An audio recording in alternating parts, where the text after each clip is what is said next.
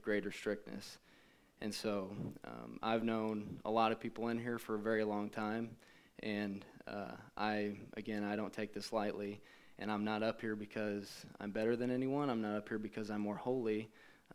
I'm up here because God has made it crystal clear to me through certain circumstances and through just giving me a desire to be up here, that He's called me to do this to a certain extent. So, Christianity or Christians, ironically, are the most persecuted group of people in the world, and yet they're the most loving and peaceful group of people in the world. And so there are many men and women and pastors and teachers in the rest of the world who risk their lives to do this every day. And so if I cowered away from sitting in front of you all and attempting to teach you something, then shame on me. So anyways, I'm going to pray, and then we're just going to get into Genesis. Mike finished up Revelation, and at AV Chapel we do expository Bible teaching, verse by verse. We don't avoid everything, so we're going to start right over in Genesis. So let's pray. Lord, thank you. Thank you for AV Chapel, and thank you for just the opportunity to be here this morning and to get to try to proclaim your word, Lord. It's something that I have to say to you too, Lord. I don't take lightly, and Lord, I just ask that you would guard my mouth from saying anything that is not of you or is wrong, and that you would just, your Spirit would be here and help us to understand the very first chapter of the book that you've given us of your word, Lord, that describes to us our origins. And so, Lord, thank you again, and we ask this in Jesus' name. Amen. I got to have this to the side. I got my PowerPoint down here. All right, so Genesis chapter 1. I have a little outline there on the first slide here. So other than the very first verse of the Bible, which most of us know, in the beginning God created the heavens and the earth. After that, verses 2 through 10, God molds the earth and separates it from heaven. Verses 11 through 13, God creates vegetation on the earth. 14 through 19, God creates the lights in the expanse of the universe, and the sun and the moon, and he says to give light on the earth.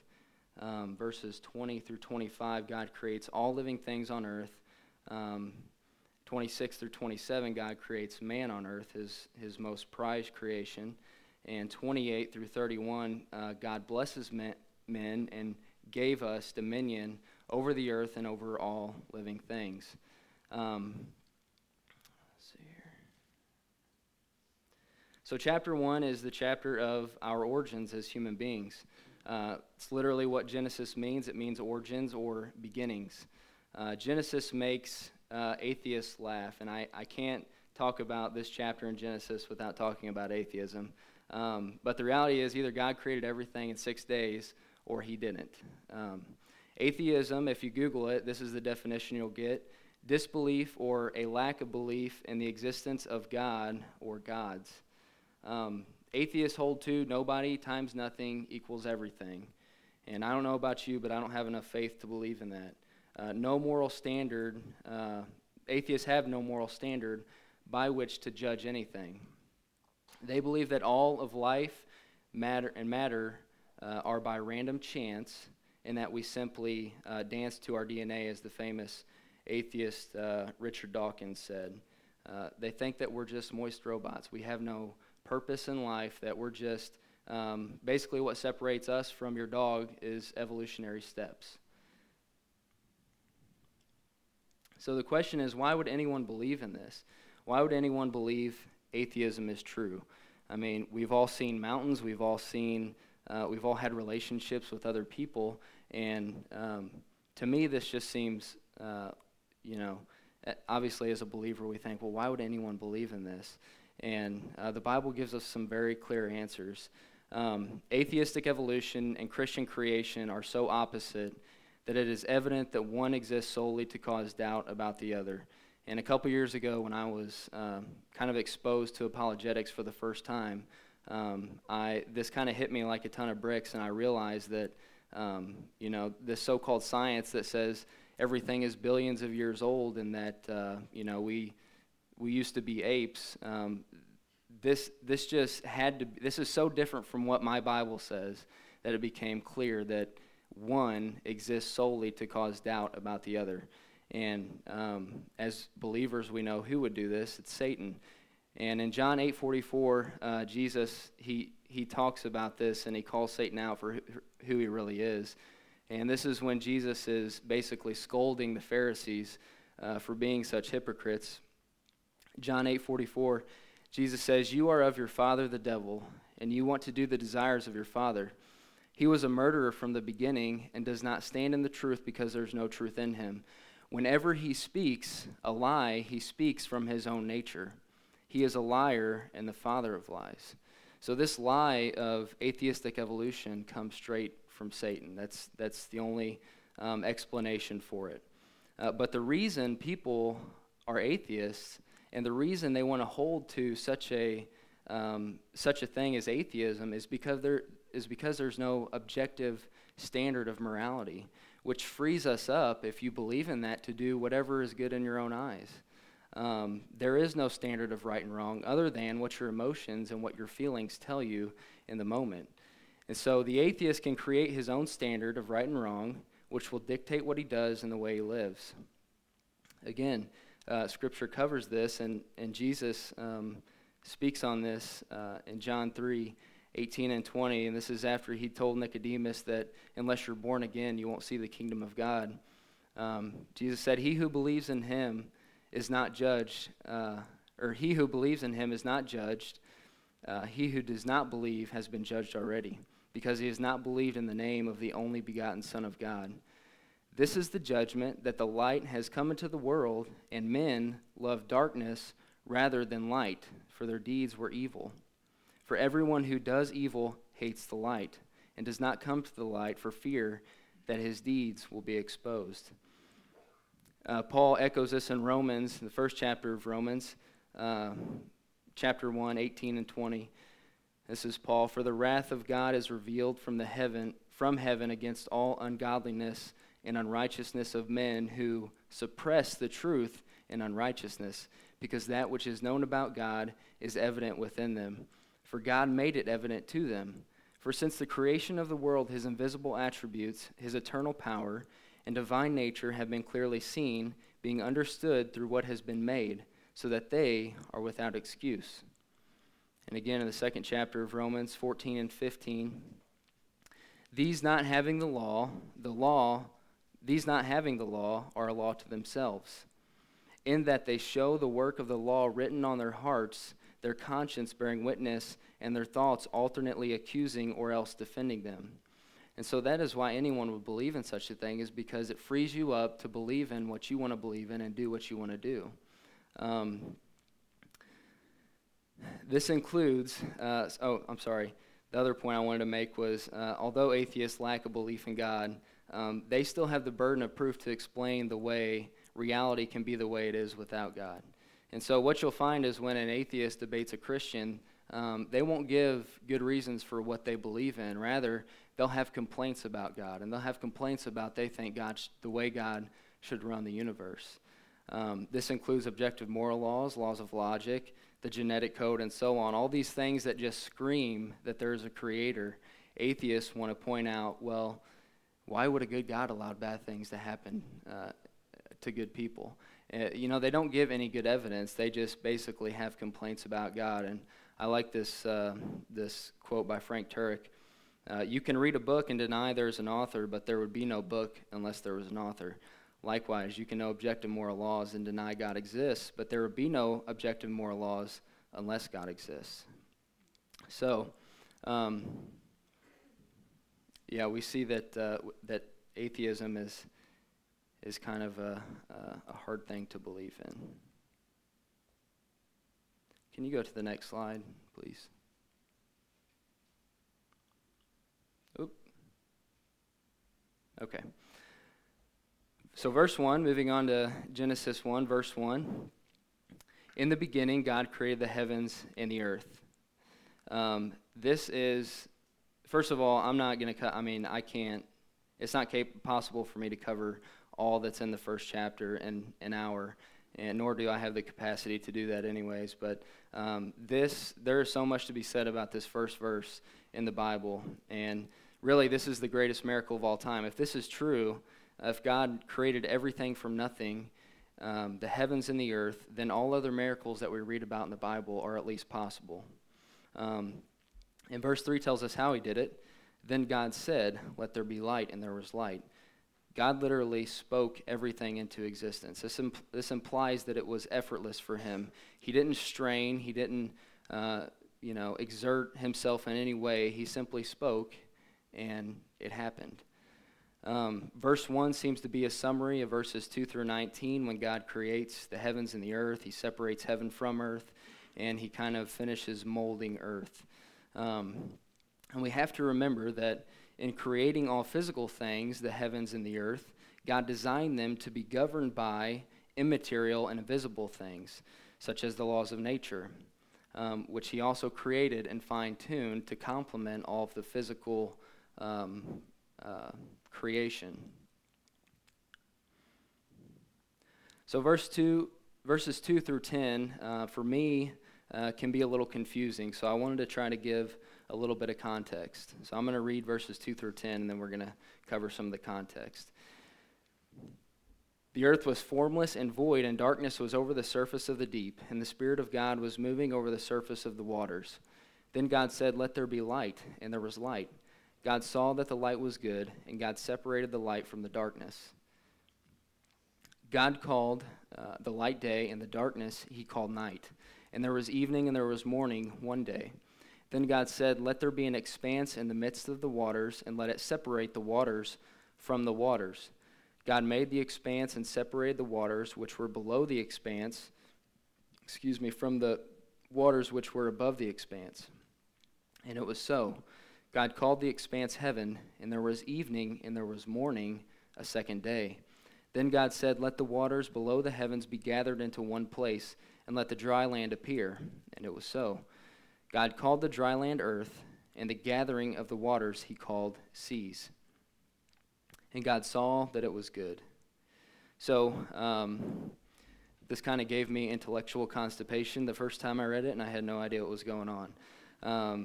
So verse 2, when it says the earth was formless and void, this just implies that the earth was empty and incomplete. God wasn't finished molding it. God wasn't finished decorating it with all the things that he would eventually do on the earth. So verse 3, when he says, "Let there be light," if you read on, as we will, we'll find in verse 16 that God didn't create the sun and the moon yet. He hadn't created the stars and the moon and the sun to give light on the earth. So my question was, well, where was the light coming from? And Mike actually covered this not too long ago in Revelation. Revelation 21, 23. This is when God was talking about the New Jerusalem. And in verse 23, he says, "The city has no need of the sun or of the moon to shine on it, for the glory of God has illuminated it, and its lamp is the Lamb." So God was literally the light here. And it's no different than this verse in the beginning of Genesis. There was no need for a sun or moon yet because God was the light. Verses 4 and 5, God establishes days, mornings, evenings, daytime, and nighttime. Verses 6 through 10, I'll read those, verse 6 through 10. Then God said, "Let there be an expanse in the midst of the waters, and let it separate the waters from the waters." So verse 6 is basically God saying, this is what's going to happen. Verses 7 through 10 is basically the explanation of what just happened. So God made the expanse and separated the waters which were below the expanse from the waters which were above the expanse. So literally what God is doing here is he is separating heaven and earth, and he is finishing molding earth into what it would be, and basically making the dry land which separates the seas and so on. Okay, at this point, Mike is thinking, "Oh Lord, this boy is about to talk about aliens. Why did I let him up here? He sees the picture in the middle and he's getting nervous. But I'm going to read verses 11 through 25, and then we'll get to this slide. Then God said, "Let the earth sprout vegetation, plants yielding seed, and fruit trees on the earth, bearing fruit after their kind, with seed in them." And it was so. The earth brought forth vegetation, plants yielding seed after their kind, and trees bearing fruit with seed in them after their kind. And God saw that it was good. There was evening and there was morning, a third day. Then God said, Let there be lights in the expanse of the heavens to separate the day from the night, and let them be for signs and for seasons and for days and years. And let them be for lights in the expanse of the heavens to give light on the earth. And it was so. God made the two great lights, the greater light to govern the day, and the lesser light to govern the night. He made the stars also. God placed them in the expanse of the heavens to give light on the earth, and to govern the day and the night, and to separate the light from the darkness. And God saw that it was good. There was evening and there was morning, a fourth day. Then God said, "Let the waters teem with swarms of living creatures, and let birds fly above the earth in the open expanse of the heavens, and let birds fly above the earth in the open expanse of the heavens." God created the great sea monsters and every living creature that moves, with which the waters swarmed after their kind, and every winged bird after its kind. God saw that it was good. God blessed them, saying, "Be fruitful and multiply, fill the waters and the seas, and let birds multiply on earth." There was evening and there was morning, a fifth day. Then God said, "Let the earth bring forth living creatures after their kind, cattle and creeping things, and beasts of the earth after their kind." And it was so. God made the beasts of the earth after their kind, and the cattle after their kind, and everything that creeps on the ground after its kind. And God saw that it was good. So what I want to point out is earth's uniqueness in the role of creation. We see this actually in verse 1. God doesn't just say God created the heavens, because we would all naturally think that earth is part of the heavens, but he lists earth separate from the heavens. This implies it was unique in creation. This is what I want to point out. The rest of creation, of the creation account, either centers around earth or it occurs on earth. And so even when we're hearing God say that he created the lights and the moon and the sun and basically the rest of the universe, verse 15 says why he did it. "Let them be for lights in the expanse of the heavens." Why? To give light on the earth. And it was so.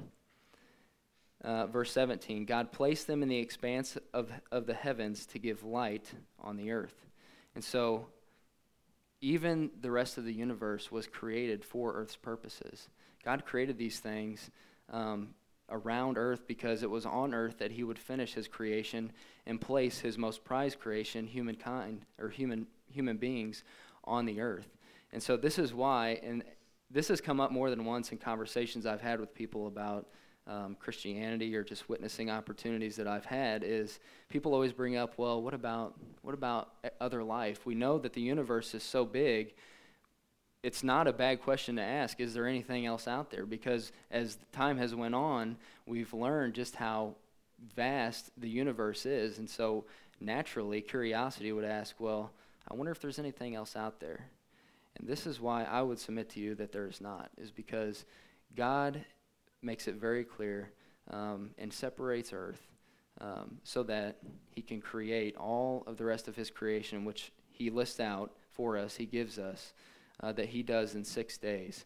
And he either does it on earth or for the purposes of earth. And don't forget that the United States Air Force has a $153 billion budget. So it might explain all those weird videos you see on YouTube. So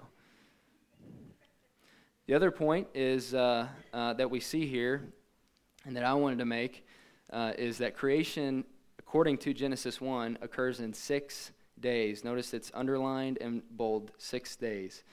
God reminds us again and again of this throughout this chapter. Verses 5, 8, 13, 19, 23, and 31 all say the same thing. They make it crystal clear there was evening, and there was morning. God tells us we cannot mysticize this. We cannot read into this something that is not there. There is no room for billions of years here, people. This is 6 days. And God says this very plainly in this first chapter. And we can't use our laws of logic and the laws of nature that we know to explain it. That's what makes it a miracle. And we covered that in the first verse. It's the greatest miracle of all time that God spoke everything into being from nothing. And if we are willing to budge on this, then the rest of the Bible and other issues will soon follow. It's a slippery slope. When you start taking away from God's word or adding to it, it is a slippery slope to make this book say whatever you want it to say. And I want to quote John MacArthur here because he said it really clear. He said, "The doctrine of creation as identified in the book of Genesis is foundational, is where God starts his story. You can't change the beginning without impacting the rest of the story and the ending. In the Bible, God speaks, and he speaks in Genesis 1 and says he created the heavens and the earth. He is the one who spoke in Genesis 1:1 and who is speaking right through Scripture till its very end. When you tamper with Genesis 1, you are tampering with the word of the living God, and you are taking the divine account of real creation and real space and real time, and you're saying it's not accurate, it's not legitimate, it's not the truth. That is a serious assault, and it loosens up Scripture from reality and divorces religion, the true religion, from reality. That is severe." So it reminds me of 2 Timothy 3:16 and 17 that says, "All Scripture is inspired by God and is profitable for teaching, for reproof, for correction, for training in righteousness, so that the man of God may be adequate, equipped for every good work." And so the question that is posed here is this a secondary issue? And to you it may be. To me it is not. If we're willing to budge, if we're willing to open God's word that he has given us to reveal himself to us, and we read the very first thing he says to us about our origins and where we came from, we say, "Oh, no, so-called science disproved that, so I can't believe that." Well then, as we read the rest of Scripture and we come to a hard thing, are we just going to do the same thing then? Are we just going to read in what we want Scripture to say when it says that we should abstain from sexual immorality and we should do all these other things and we should live in righteousness and we should love our neighbor as ourselves and we should give to those who need? Because those are hard things too. Well, we can make those mean whatever we want. And so I would just encourage you, as you read Genesis 1, take God at his word. And you have to believe in him that he created the world and everything that is in it and on it in 6 literal days. And that's period. And we cannot read in millions of years or billions of years into this. It would be doing us a disservice, and it would be a slap in the face to God, which we can't do. Moving on, verses 26 through 31. "Then God said, 'Let us make man in our image, according to our likeness, and let them rule over the fish of the sea, and over the birds of the sky, and over the cattle, and over all the earth, and over every creeping thing that creeps on the earth.'" Verse 27, "God created man in his own image. In the image of God he created him. Male and female he created them. God blessed them, and God said to them, 'Be fruitful and multiply, and fill the earth and subdue it, and rule over the fish of the sea, and over the birds of the sky, and over every living thing that moves on the earth.' Then God said, 'Behold, I have given you every plant yielding seed that is on the surface of the earth, and every tree which has fruit yielding seed. It shall be food for you. And to every beast of the earth, and to every bird of the sky, and to everything that moves on the earth, which has life, I have given every green plant for food.'" Now, time out. Unfortunately, this means that, I guess, before the fall, everyone was a vegetarian. So if you're trying to look at the glass half full, just be happy we get to eat meat now. So, verse 29, "Then God said, Behold,'" I already read that. Where's verse 30? Verse 30, "And to every beast of the earth, and to every bird of the sky, and to everything that moves on the earth which has life, I have given every green plant for food. And it was so. And God saw all that he had made, and behold," this is the first time he says this, "it was very good. and there was evening, and there was morning, a sixth day. Up until this point, everything that God had made, he said it was good. You'll notice that after men come, or he creates man in his image, all of creation becomes very good. This is where the Imago Dei, which is Latin for the image of God, this is where we get this. We bear the image of God. And that is a significant thing. This is also the first spot where we see evidence of the Trinity or the triune God. The same triune God that in Matthew 28, when Jesus is, this is the last thing he said, by the way, which emphasizes the need for evangelism and witnessing and sharing the gospel with all the nations. So just remember that this is the last thing that Jesus said before he left the earth. But anyways, we see the Trinity here, and he says, all authority in heaven and on earth has been given to me.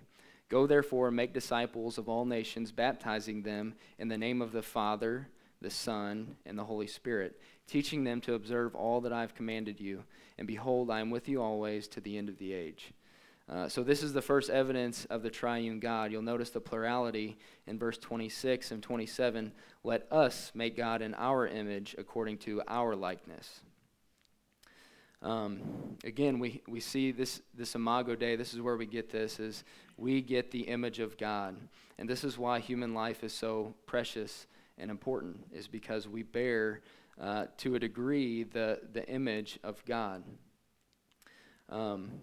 I wanted to read this quote. I have a couple quotes for you left, but it says it so good that I couldn't not read it. Theologian Douglas Kelly said that there is no doubt that the biblical vision of man as God's creature, whom he made in his own image, has had the most powerful effect on human dignity, on liberty, on the expansion of rights of the individual, on political systems, on the development of medicine, on every area of culture. How different from the humanistic viewpoint of man as merely an evolved creature, not made in God's image because there is no God. Such a premise has enabled the Marxist totalitarian states to conveniently liquidate millions of their citizens because of the assumption that there is no transcendent person in whose image those citizens are created. No being to give those citizens a dignity and a right to exist beyond what the state determines. So going back to atheistic evolution, it's not only hard to believe, but it's dangerous. This is the thing that makes human life so important, in contrast to evolution, which says that we're all dancing to our DNA, and we have no ultimate purpose, and we have no value above any other living form. The Bible says otherwise. The Bible says that we have this value. This transcendent value because we bear the image of God. We bear this Imago Dei. Theologian Wayne Grudem said it this way: since man has sinned, he is certainly not as fully like God as he was before. His moral purity has been lost, and his sinful character certainly does not reflect God's holiness. His intellect is corrupt by falsehood and misunderstanding. His speech no longer continually glorifies God. His relationships are often governed by selfishness rather than love, and so forth. Though man is still in the image of God in every aspect of life, some parts of that image have been distorted or lost. And so, because, as you read in Genesis, chapter 3 comes and sin enters the picture, we don't bear the perfect image of God, but we still bear his image nonetheless. And that's what gives human beings worth, and that's what gives us a value of higher than your dog, okay?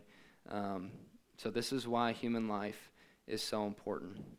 In the same article I read, it says this: it's only because man keeps his image of God, even in a broken or distorted form, that man is redeemable and worth redeeming. Without it, God would have no reason to send his son to die on our behalf. And so if you're looking for the gospel in the first chapter of Genesis, this is where it comes in. This is why, because God could have just uncreated us as easily as he created us. He could have just, taken us off out of the picture just as easily as he, created us. But he didn't do that, and this is why.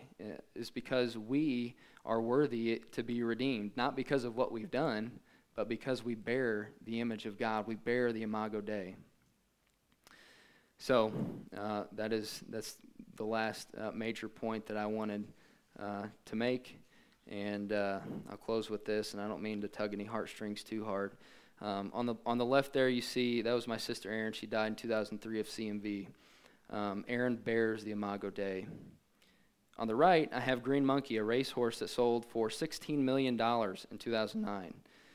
Now, evolution would say that Green Monkey is worth more and is more valuable than Erin. But we know that that is not true. Why isn't that true? It's because Erin bears the Imago Dei. Erin never fed herself. Erin never put her own clothes on. She couldn't walk. She couldn't talk, although you can see how contagious her smile was. She never contributed to the workforce in society, and yet she is infinitely more valuable than Green Monkey. And it's because she bears the Imago Dei. And it makes her just as valuable as you and I. So, when you read Genesis 1, and you get to verse 26, and you read that God made us in his image, and then you look at humanity, and you see, you see the perils of the fall and sin in humanity, and you see that mankind is broken, and you see the desperation in human beings, and you look at some people, and it's easy to say, well, you see the lostness, and it's sometimes it's overwhelming, especially for those of us who work in law enforcement. We get to see the underbelly of society, but you have to have compassion on people. And when you look at people, you have to remember that no matter what circumstances they're in, or no matter what disease challenges their body, they still bear the Imago Dei, and it makes them infinitely more valuable than your dog or the $16 million racehorse or any other living thing. So, that being said, hopefully from Genesis 1 we can learn that all of human life is infinitely valuable. And it's infinitely valuable because we bear the image of God. And it's the reason that Jesus came. He lived the perfect life that none of us could live. And after Genesis 3, God starts the redemption story. And that's all the Bible is a story about how God redeemed mankind.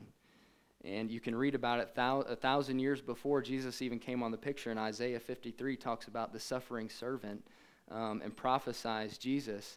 Well, that's good news for us. And so anytime I get up here, I want to try to share the gospel. And this is the avenue that I can do it this morning, is that, human beings, we have the image of God and we have the likeness of God, and therefore we are worth redeeming. And it's not because of anything that we've done. It's not because we're good people. It's because the simple fact that God created us in his image, and he wants a relationship with us. And so I know that, again, going back to the whole atheistic evolution, and, we've been taught basically our whole life that the earth is millions of years old, and that the so-called science disproves everything that our Bible says. But I would just encourage you to look further into that, because there's a lot of answers out there that I'm not smart enough, nor do I have the time to go into today. But I would just encourage you to believe in Genesis 1 and take God at his word that he created everything in 6 days, and that he created us in his image. And that is why we should treat every human being with equal respect.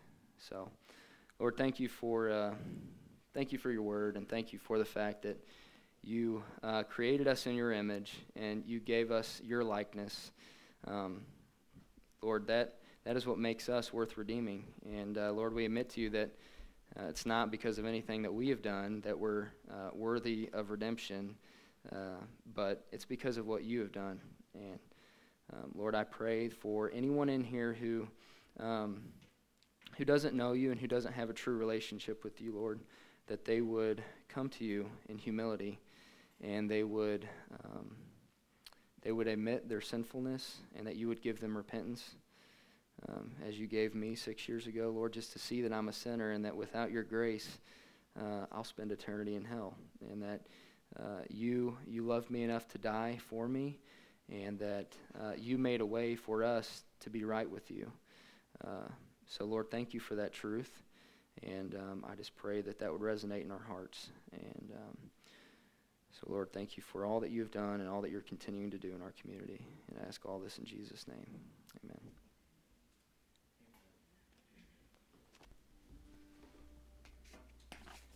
Amen. So let's close with one more song. I was thinking about that. Thank you, Drew. I was looking at Psalm 8 this morning, and in Psalm 8,